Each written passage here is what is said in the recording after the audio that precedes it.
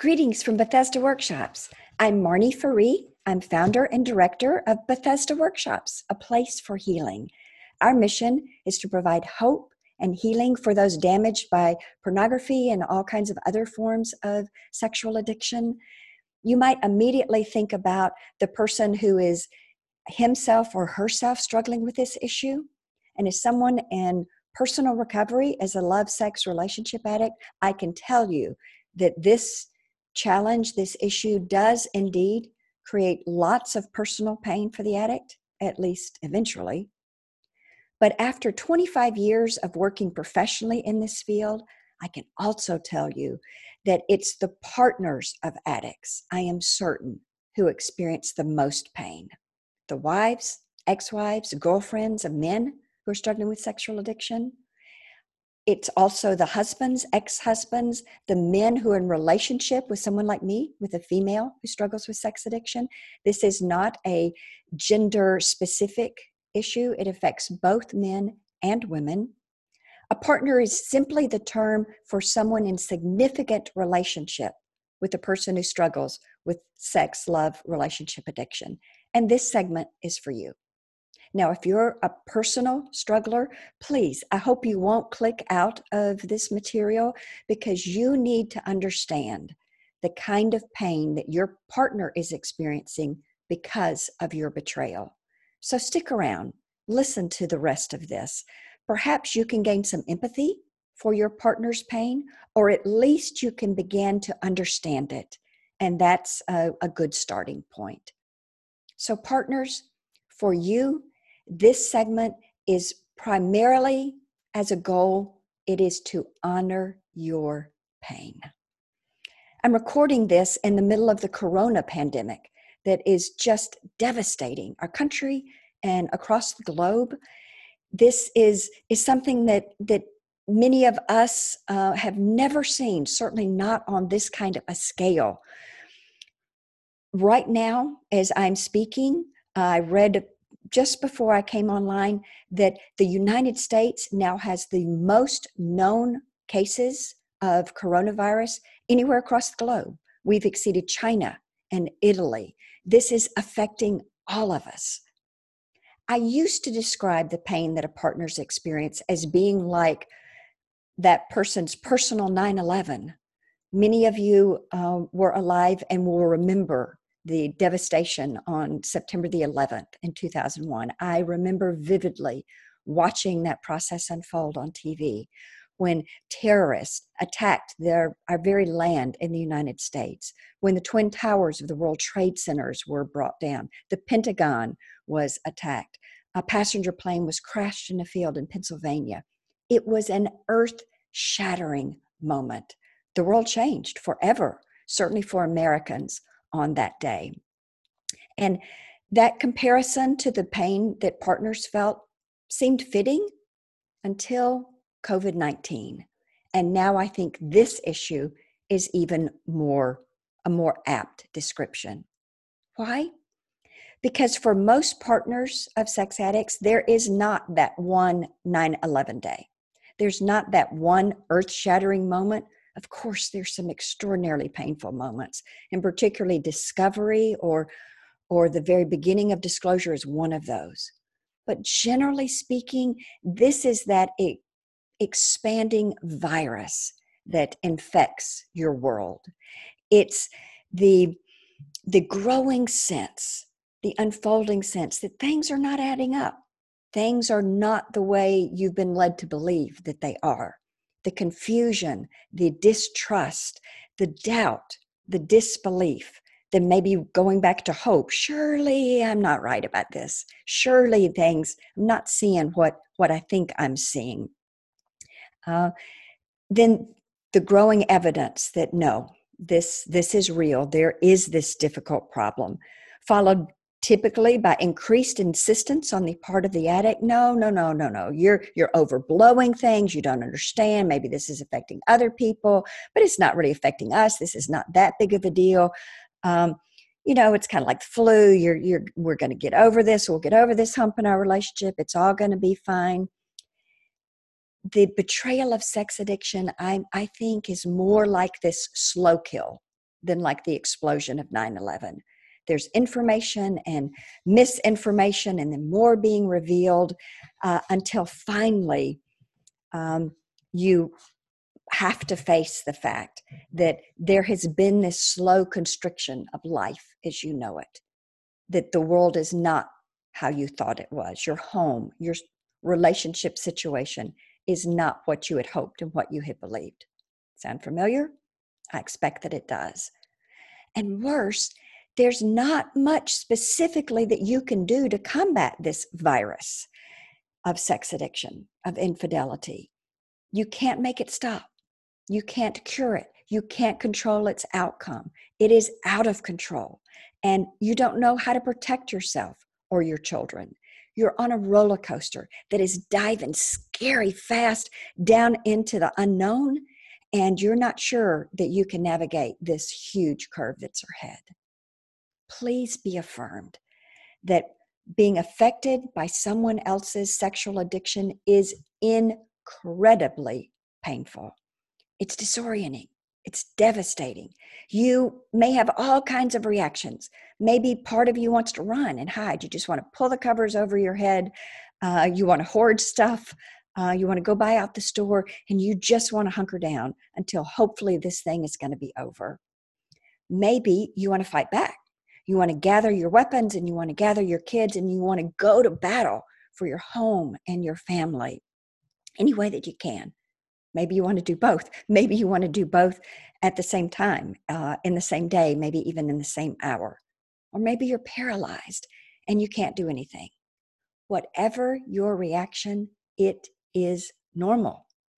These are predictable yo-yo of feelings, responses, reactions to betrayal. You're up, you're down, you're in between. You're angry and you're sad, and a part of you wants to pull away from this pain. And then you're hurt and you're lonely, and another part of you wants to reach out and try to reconnect, including with the person who's hurt you so badly. The partners of sex addicts experience some very, very painful losses. These are fairly common. Let me share some of those with you. Maybe you've lost a sense of identity, a sense of specialness. You thought, reasonably so, predictably, in a healthy way, you thought that what you had with your person was special, that the relationship that you had, that there were things that were sacred between you. If you're married, that these vows that you took meant something, and you've discovered that this isn't the case. You're like, what has happened? I really thought that you, my person, would never betray me like that. And yet that's been your reality. You've experienced a loss of a sense of just order and justice in the world. I think that's an apt description, an apt comparison to 9/11. All of a sudden, just the order, the way things should be, has changed. And you may be experiencing that loss too. You've lost control over your mind and over your body. That mind especially, you can't turn off all those thoughts that are going crazy in your head. If you're able to get to sleep, you wake up and here it all comes back. You're trying to rewrite history. You're trying to make sense of your relationship together. What was going on in that period? Did my person really mean it when he or she said that or did that? Was any of this real? You're just going over and over and over situations and conversations in your history. Your body may be affected. Anything that gets exacerbated by stress is probably going haywire right now, whether it's migraines, it's fibromyalgia, it's other kind of autoimmune situations. Maybe it's headaches. Maybe your body just aches all the time. You kind of do feel like you have a virus. Whatever it is, life is not right now, and that's a loss. Maybe you've lost some sense of self-respect. Maybe not only has your person betrayed you, but you're beginning to realize, I really betrayed me too. I let myself get talked into things, or I became a participant in things, sexual things that were outside my value system or that weren't comfortable for me, just as an effort to try to cope, to try to maybe, if I joined in these activities with my person, then maybe they wouldn't seek them out elsewhere. And so you're like, I don't respect myself anymore because of those kinds of things. Maybe the ways that you are trying to cope, you're trying to self-medicate is another term, aren't on the long term all that healthy or helpful for you. Maybe you find yourself drinking too much. Maybe you're spending too much money. Maybe you're raging, and those are normal and predictable responses, but you look at that and you go, you know what? This is not who I am. This is not how I want to live my life. And so your self-respect is getting eroded some. Maybe you're experiencing some loss of your faith. Where is God in this situation? Why didn't God prevent this? Your person has said perhaps that he or she was a Christian. How could that be when there's been such a betrayal here? And you don't know how to make sense of that within a faith perspective. Maybe you've even lost a sense of purpose, maybe even your desire to live. I don't know how I can go on like this.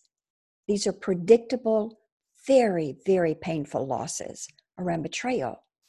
And they also are accompanied by some very predictable, normal, reasonable, understandable reactions that also are often very painful.